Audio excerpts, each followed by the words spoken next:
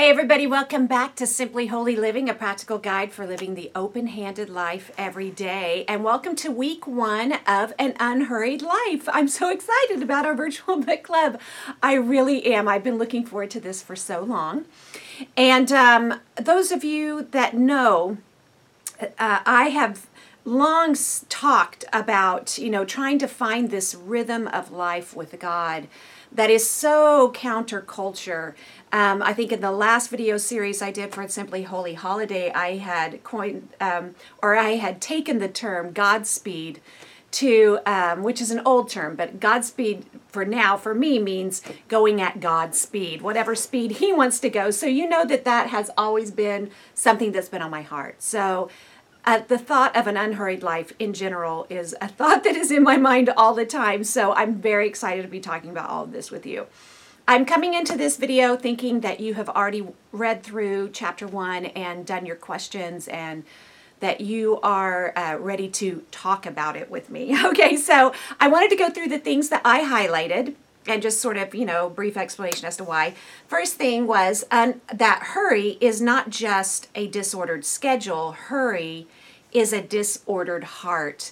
And of course, that is so true. I've known this to be true ever since I read a long time ago, Ordering Your Private World, which if you haven't read that, at some point in your life, you're going to need to read that book. But it is such a great explanation of how the inner life of a man is so much more important than everything else. But it also does exhibit itself in the outer man. So it's exhibited in this case by a disordered schedule. And in the book, he talks about in Ordering Your Private World, he says, my wife can always tell if my inner life is not in order because all the horizontal spaces in our house, like all the countertops and all the desks and everything, start to build up vertically. So she starts to have stacks of stuff. That means stacks of stuff I'm getting to at some point. So he just talks about how that shows that his inner life is his inner world is not in line with God. And I think that's what I think about when I think about this. A disordered schedule really does represent a disordered heart, or a hurry is not just a disordered schedule. Okay, the next thing that I highlighted was I feel hurried inside even when nothing actually urgent is on my schedule. Hurry has become a habit. I find myself stuck in emergency mode. Even when nothing outward is pressuring me to pick up the pace, I feel an internal pulse to get to some ill-defined next thing that needs my attention. It's pathological. I need healing. I need grace. I need to learn from Jesus himself how to live at his unhurried pace. And this is for sure, this got me. I was all in when I read that because, I had this experience where when I adopted, I actually went into some sort of emergency mode, which is normal. Those of you who have gone through grief recovery, you know about the timeline that you do. It's this horizontal line of the time in your life. And then on that timeline, you're supposed to mark certain things that were of great loss or great gain, And so you put this line on it, and the length of the line, it indicates how sort of powerful or life-changing it was. And adopting what is the longest line, both downward on my losses and upward on my gains. It's definitely ranked in the top 5 best things that have ever happened in my life. I'm so grateful that I did it, but it also was a shocking amount of loss and withdrawal, and it's kind of like a bomb is going off in your life, but I don't want to make it sound tragic. A huge bomb goes off, and then you have to figure out how to rebuild around that, build back the ruins. So, but when that happened, this is what now, almost 6 years ago, I guess, that they came to live with us. I went into an emergency mode, and what I haven't been able to do is quite get myself out of that ever since. I have gotten much better. And, this is why Simply Holy was born, to be quite honest, is it was born out of that desperation. This is why I was able to finally get that I had an idol of food, and I did the Way Down workshop and I realized, oh, I've been turning to food. All of that came because of the stress of that disorder. So I'm grateful for it. But I am now searching for, okay, how can I not feel that sense of urgency when it's not even there. I would liken it to a mild case of what people would honestly experience with PTSD. It's the post-traumatic stress disorder. So they're not able to function normally in society after this big trauma has happened to them. And I feel similarly, even though it's not as severe, that I have never been able to regain the slow walking pace, which is another thing that I highlighted in here. But I feel like that emergency mode gets me. So now I have been able to find it. I'm getting my rhythm now and going, okay, yes, I do not, there's nothing going on, because I found myself in emergency mode for no reason. And that's what I'm trying to get rid of, is the emergency mode for no reason. So I don't know if you've been through traumatic things, but I just wanted to put that out there, that if there's something that's happened that has really shaken your world, sometimes it can just be going from 2 to 3 kids, or 1 to 2, whatever you add the next kid. Make sure that you're really acknowledging that and seeing if that has caused you to be in a perpetual state of emergency mode. Okay, the next one was love isn't rushed. The first trait Paul mentioned when he described love is that famous chapter of his is patience. Patience is an unhurried virtue, and it's one of the virtues we have the hardest time with.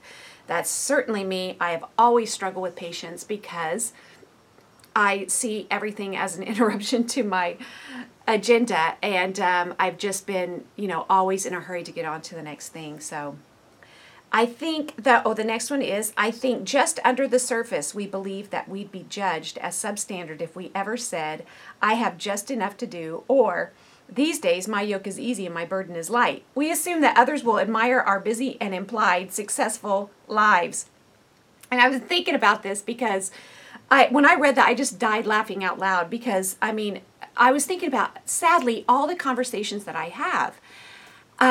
It's embarrassing to say that for me, out of my mouth or what I hear from other people, I'm either going to hear I'm tired or I'm busy. And I'm so busy or I'm so tired. And I just realized, oh my gosh, that's such a huge part of our conversations. And I likened it to when I first became a Christian, and I realized that it's a sin to complain. I never knew that before. So it's a sin to complain. And I was just dumbfounded thinking, oh no, because complaining had become a part of my normal conversation. Complaining had become conversation. In fact, it's a joke. How can you get a musician to complain? Give them a gig. That's how you get them to complain. So, basically I would carpool to all these gigs I have in the LA area, which could take some time, and you complain kind of all the way there about how tired and how hard your life is. And then you complain all the way back about the gig. So I was thinking, I had to go in and think, okay, what am I going to talk about? What are the things that I love, and how can I talk about them? And that's really the antidote for complaining, if you're wondering, is talk about the things that you love and are grateful for. Just replace. You have to replace it. You have to replace that conversation. Anyway, that's for another time. But I just thought this is exactly the same way. I was thinking, so much of our conversations with other people are about this, being so busy. And I was thinking, this is going to take a complete mind shift for me. And I realized that there is that implied importance to being busy. Our kids do it. You can tell because we've passed it down to our kids, and they all talk about how busy they are. Okay, now we can... Yes. All right. So we all laugh at that, whatever. But the truth is that we have passed this down. And this is going to be a huge mind shift for us, for all of us, I'm sure. But for me, for sure. The next thing I highlighted was our hurry has also been fueled, ironically, by technologies that promise to increase leisure time and give us a much more unhurried existence. Instead, technology has accelerated our pace of life, making our days fuller and giving us much less downtime. We now have the ability to fit more and more tasks into a given amount of time. And isn't this the truth? I just got back from a conference this week in the Great Homeschool Convention of California, which was mind-blowing, amazing. But I must have heard a half a dozen talks about technology, because it really is. First of all, it's definitely not slowing us down. It's not making a more leisurely life. It's definitely cramming in some entertainment there, but that's for another chapter. But it is not giving us more time to spend with God. It's not slowing us down to the point where we think of our Maker more, our Creator. Spending more time with Him is actually becoming quite neurotic. And we're seeing so many ill effects, the depression of our society, the suicides, all of this can go, there's so many studies that link it directly back to all this social media stuff. But, and there really is, in 2006, when this was invented, basically, in 2006, there was this huge explosion of technology. And so if you feel like, I can't keep up with this, and my kids are getting into things before I'm like, no, what is that? What are you doing? Okay, wait, I need to look at that. You can't keep up with it. It really is true that you cannot keep up with it, because we are in an unprecedented time. People in the future are going to look back at this time, and they're going to be talking about this time. Just like we look back at the Industrial Revolution, those people that were living through the Industrial Revolution, they didn't realize they were in a humanity-changing time. The face of humanity was changed by the onset of industrialization. It basically was the breakdown of the home and the home business. Everything about how our society lived changed in that amount of time. They didn't know that they were in that time. We're in the same kind of time. This information age is just this huge onslaught of information and technology. And just to keep up with it is extra. So I think it's definitely a worthy conversation, one that we probably have to have a lot, always searching and looking to God for the answers. So anyway, definitely I highlighted that. It's part of my daily life. Then the rest of them were, of course, to walk with God, you must go at walking pace. I thought that was so clever. And then the next one, talking about the monks who would be traveling, it said they needed time to rest so that their souls could catch up with them. And I feel this on a daily basis. I have started interposing times in my day. I've talked about this for a long time, but where I can stop so my soul can catch up. And I'd never said it that way, but that's really what I'm doing. I need my soul to catch up with God. I need God time. And if you didn't watch Practice, which is the last video series, in the last video of that particular series, I talk about something that I instituted because of this book called It Is Good Times. So there's just times in my day where I have this time specifically set aside for that. And you should go back and watch that video if you want to know more about that. It says, my hurry is what often makes the yoke of life and ministry heavier than Jesus means it to be. And for sure that is true, because his yoke is easy and his burden is light. It is us that has the problem. We're the ones that are loading it up. So I definitely highlighted that. The next one was, and the last one, was I like to describe spiritual leadership as living a grace-paced life in the midst of a driven culture, living at a vital, life-giving, peaceful pace while remaining engaged and active in the kingdom work. The kingdom work Jesus began here on earth. I live not at the mercy of culture's pace, but blessed by the mercy of my unhurried Savior.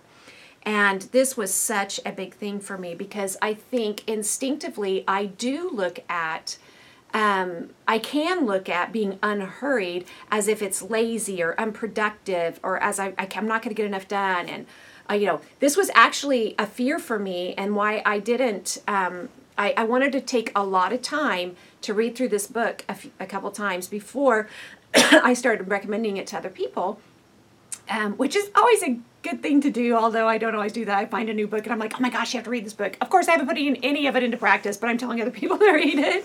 That's not good. But this one I've put a lot into practice. So I just wanted to assure you that it's the irony is that I have gotten so much more done being unhurried. It is bizarre. It is upside down, which we know that's how God works. And he works, he says, you deny yourself and you gain the whole world. That's how he works. He works in ironies. But those of you that know, I have been working very diligently on learning how to share my faith wherever I go, trying to do every day wherever I go. I don't know if it's every day because sometimes I don't go anywhere, but I try to do it wherever I go. And so what's happened to me since I've started employing this unhurried life is I had decided I'm going to spend a lot of time in my front yard. I'm going to spend a lot of time in my neighborhood, and I'm just going to meet everybody that walks by. Now, I never would have done that if a few months ago, because I would be in a hurry going somewhere. I would go outside. I'm going to the store. I've got to go to the next class. I've got this study that I've got to do, or this lesson, whatever. So I'm always going somewhere. But lately, so since I've been doing this, I've been sitting outside just knowing I'm not busy. I'm not going to be busy. I'm busy out here trying to get to know my neighbors and praying that God will bring them by. And you know what? There's a lot of dog walkers in our neighborhood. And actually, this is so funny because I've shared my faith with so many neighbors. It's crazy. And that happened not because I was quote unquote going after sharing my faith. It happened because I was going after being unhurried and walking at God's pace, which I just find completely ironic, that I'm getting these answers to things in the most unlikely way. Okay, so those are all of my highlights. And then as far as unhurried time, I'm going to read the question that he put, and then I'm going to just read my answer. It says, number 1, think again about our cultural tendency to value a fast orientation and devalue a slow one. In what ways do you see this tendency in your own life? What voices, within or without, seek to keep you hurried? Why not take a few minutes to imagine in prayer how a more unhurried way might actually be a more fruitful one? Well, I just really talked about that biggest way, but this is what I wrote at the time. I wrote, I do everything quickly. I brush my teeth while I do something else. I rarely have one thing I'm doing at a time. I walk fast, talk fast, and think fast. I think my energy is actually wasted that way. I end up doing too many things that really should be done by somebody else. I do have voices in my head keeping me in a hurry, especially since the adoption, which I talked about. I feel like I have been in emergency mode since then. So I wanted to talk about this one thing about explain what I mean by doing things that should be done by somebody else. You know, each of us only has so much time in the day, and we really have to decide how we're going to spend those hours. It's making the most of every opportunity and teaching us to count our days and make our days count, basically, as the psalm would say. So how to hour by hour decide, where is my energy going to go? And the more you get in touch with the Spirit, the more you're following God, He will give you the guidance for every single minute to hour of your life. And it really is true. I don't mean to be weird or super spiritual or something, but I would swear that God even on the other day told me what to wear. And I don't even know why that would be. I have no idea. But I would swear that He does that. I think it's based on who He wants me to meet that day and what He wants them to think about me. But I don't know. I pray about everything and walk with God on everything. And so He's going to direct that. But I think that on the front end also, we have to be realistic and say, I have this many hours in my day. And a while back, this is years ago, like a decade ago, I stumbled across this woman, and I can't even remember her name, but she had written a book that was basically, she had a large family. And I like to follow people with large families. I like to read their stuff. And I'm talking about people with like 10 kids. Then the reason that I do that is because I always am fascinated by the fact that, you know, they have all these children, and yet they're more spiritual than I am. I mean, they're doing it. They're not sitting around whining. And I think that's what happens, is that when you see someone in a harder situation than yourself, this is a little trick for you. You can look at someone in a harder situation, and then it helps you to go, Tracy, stop whining. You're good. You're good. You only have 4. Actually, you only have 3 at home. And for a long time, I only had 2. So, you know, come on. If they could do it with 12, you could do it with your 4. So I like to listen to people like that because they figured out a lot of things that we can actually employ, even though we don't have, you know, maybe a lot of children like they do. But one of the things she said was you need to write down every single activity or, you know, responsibility, chore, whatever that happens in your family. Doing the dishes, mopping the floor, you know, sweeping, cleaning the bathroom. Of course, the chores have to go on there. But in addition to that, you need to put in all of the stuff like paying the bills, going through the finances, writing the school lessons, making sure that the calendar is in order, buying presents for various birthday parties you're going to, every single thing, errands, appointments, setting appointments for doctors and dentists, which can be apparently a full-time job. That's what it feels like to me. But you have all of these things written down, everything that has to happen in the family to make your family run. And then it's an Excel sheet. Then over that, or you can just do it on a piece of paper, which I did. And then you put down each member of the family, Jay, Tracy, JL, Jonathan, Jacob, Brooklyn. And so there's a little check out. And then I would mark everyone who was capable of doing that job. So if it's sweeping the floor, we're all capable of doing that job, right? And do that in pencil, that part.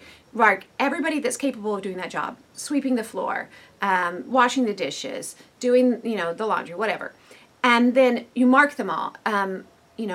Planning a study for somebody, studying the Bible with somebody. Only I can do that. Only I'm going to be able to do that, me or Jay. Writing a lesson, that's going to be for me. Doing the finances, only Jay can do that. Whatever. Whatever it is, you just mark the people that are actually capable of doing that. And then once you get that down, then you go to the youngest person that is able to do that job and you give it to them. And guess what? Your 5-year-old can sweep the floor. Your 5-year-old can sweep the floor because it's not going to be done as well as you could, but it's going to be done. And by the time they're 10, they're going to know how to sweep that floor. And that means that you're not wasting your time sweeping the floor when you should be planning the homeschool lessons, or when you should be, making dinner. How many people can make dinner? Or you should be balancing the checkbook, or you should be planning this Bible study for somebody. So they're doing those things because they can, and you're the only one that can do those other jobs. First of all, that will get rid of all that stuff for you. It does two things. One, it trains your children, but two, it gets rid of all that stuff for you so that you can focus on the things you should. Now, I'm saying this basically because what I found is that I will let my energy go by, I'll walk through the kitchen, I'm like, oh, the kitchen, the dishes aren't done. Okay, I'll do them. So I'll sit there and do them. What am I doing? I don't need to be doing those. I have to actually stop myself because I could just spend all of my time just picking up after my family, picking up. It's such a waste of time. And I think that it makes me hurried. I think I need to constantly remind myself, Tracy, do the things that God has for you that only you can do, and let them do the things that they can do. And don't try to do it all. So that has been a big lesson for me. Okay, I just wanted to share that with you. Okay, number 2, it says, how do you respond to the idea of Jesus as relaxed? What is your initial reaction? Is it positive or negative? What changes would you like to see in your perspective here? Why not take a few moments to talk with Jesus about this? And I wrote, I love the idea of Jesus being relaxed. I have always pictured him that way. Actually, I have always admired his ability to be interrupted and to see those interruptions as his ministry. Being a self-focused person, I've always seen interruptions as an obstacle to my agenda. And I'm reading things that are very embarrassing for me to say, but that's really the truth of it. And I have always been so intrigued with Jesus, who'd be on his way somewhere, but he'd stop to heal this person, or he'd be on his way to do something else, and people would interrupt him, or, he's trying to get alone to have his time with God. He's so sad over the death of his cousin, and yet the people are waiting there. He saw people as his ministry. He saw the interruptions as his ministry. And I've always been like, God, when am I going to become like this? People first, task second, people first. That was told to me so many years ago, and I'm still working on it. People first, task second. And it's something that I say all the time to one particular kid of mine, that I need to say to myself all the time. And I just love the idea of becoming this relaxed like Jesus. He was so effective. He led, 2,000 years later, we're still following him. He led like crazy, but he was relaxed as he did it. And that's totally a goal for mine. When am I going to be like Jesus? I want to be like Jesus deep down in my heart. I do. Okay, so number 3, it says, in addition to some of the illustrations of Jesus's unhurried way that I've shared in this chapter, what others come to mind?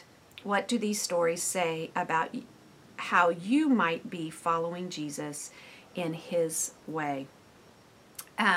Well, of course, I know these stories that that he shared, they come to my mind as well as, of course, Abraham. But I always think of Sarah, taking matters into her own hands and trying to make this happen and basically ruining her own life by doing so. I relate to her very much when she did that. I definitely relate.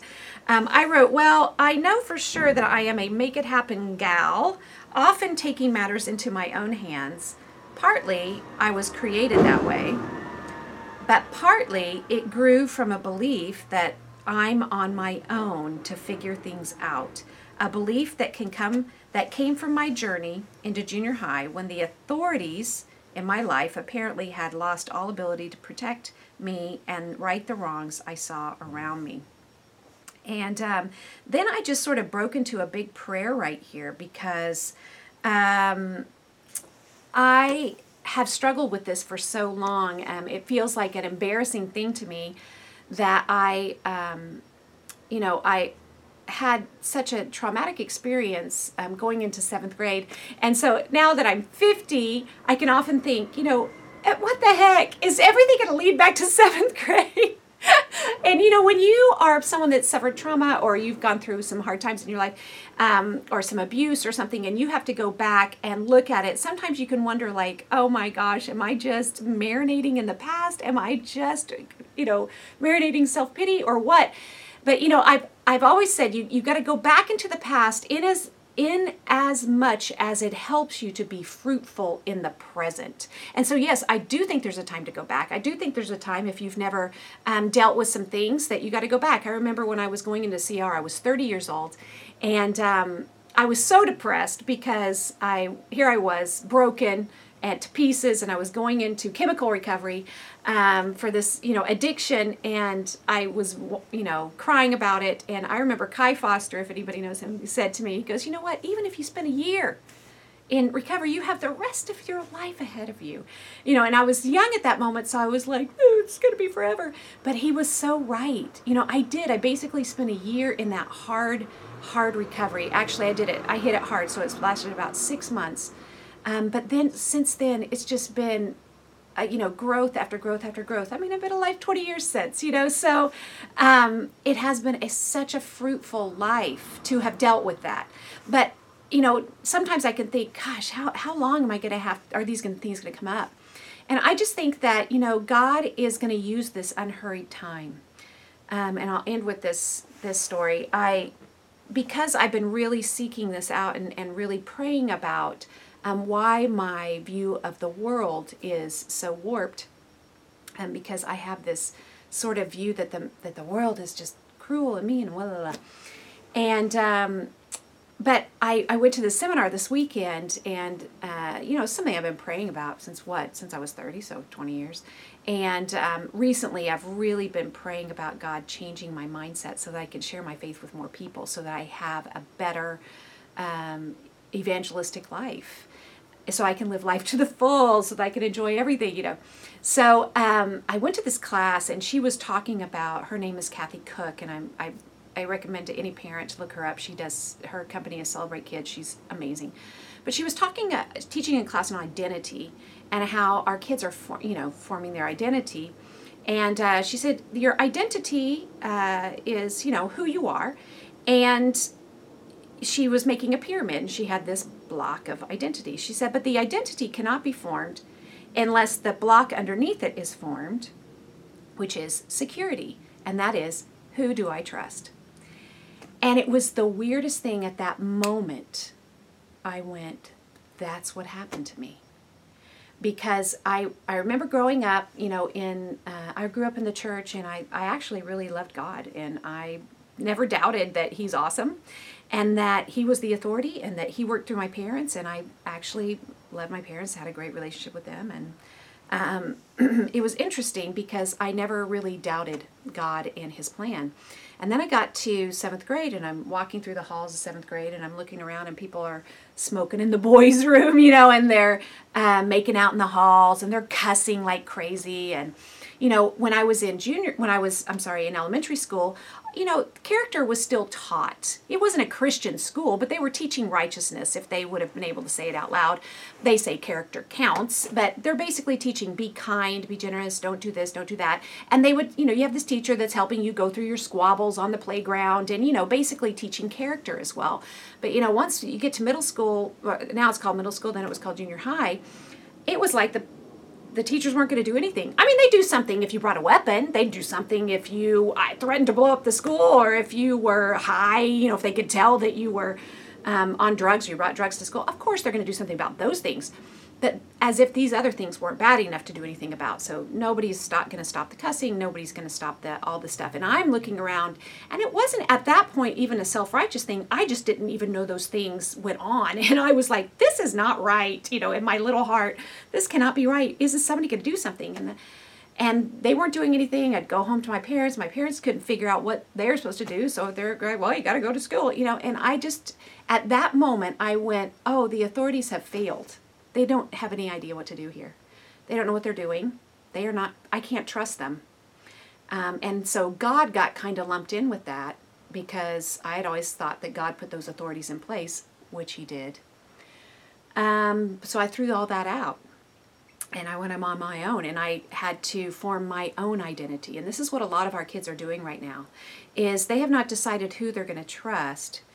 And they have competing authorities now, because they could, they don't have to listen to what we say. They can say, hey, Siri, let me find out what she says. They can go to they can find an authority to say pretty much anything they want to say, anything they want to hear. But I realized that in the absence of that God security, that I can trust God, we will try to invent ourselves. And this is why we get into this, self-identity and recreating our identity and trying to figure out who we are, and spending all this time, I'm going to find myself instead of finding ourselves in God. And the reason I'm saying this now, because I know this is a whole nother tangent and a whole nother lesson, but what I'm trying to say is that I'm 50 years old, and God is showing me something that started when I was 13. And that comes because when I went to that conference this weekend, I went at walking pace. And I said, God, what do you want me to learn right now? Nothing else is important. I'm not in a hurry, and I'm not focused on my kids only. I'm focused on what is God trying to teach me first. I'll make the changes I need to make, and then I can pass those changes down to my kids. If you focus on raising your kids, you're going to miss it every time. You need to focus on letting God raise you. You raise yourself, and then He will take care of the raising of the kids. Keep your focus up. Even though you're serving and helping, your focus is up. He's the one that's training you. So, amen. That's the end of our week 1 discussion. I hope that it helped you. I can't wait to read your comments. Please comment on this video. And for those of you who are on the Facebook page, please go over there and put your favorite quotes on there, or things maybe even that you learned from this video, or whatever. Let's just start talking about this book as we learn how to live unhurried lives and follow the pattern and the rhythm of Jesus Christ. Until next time.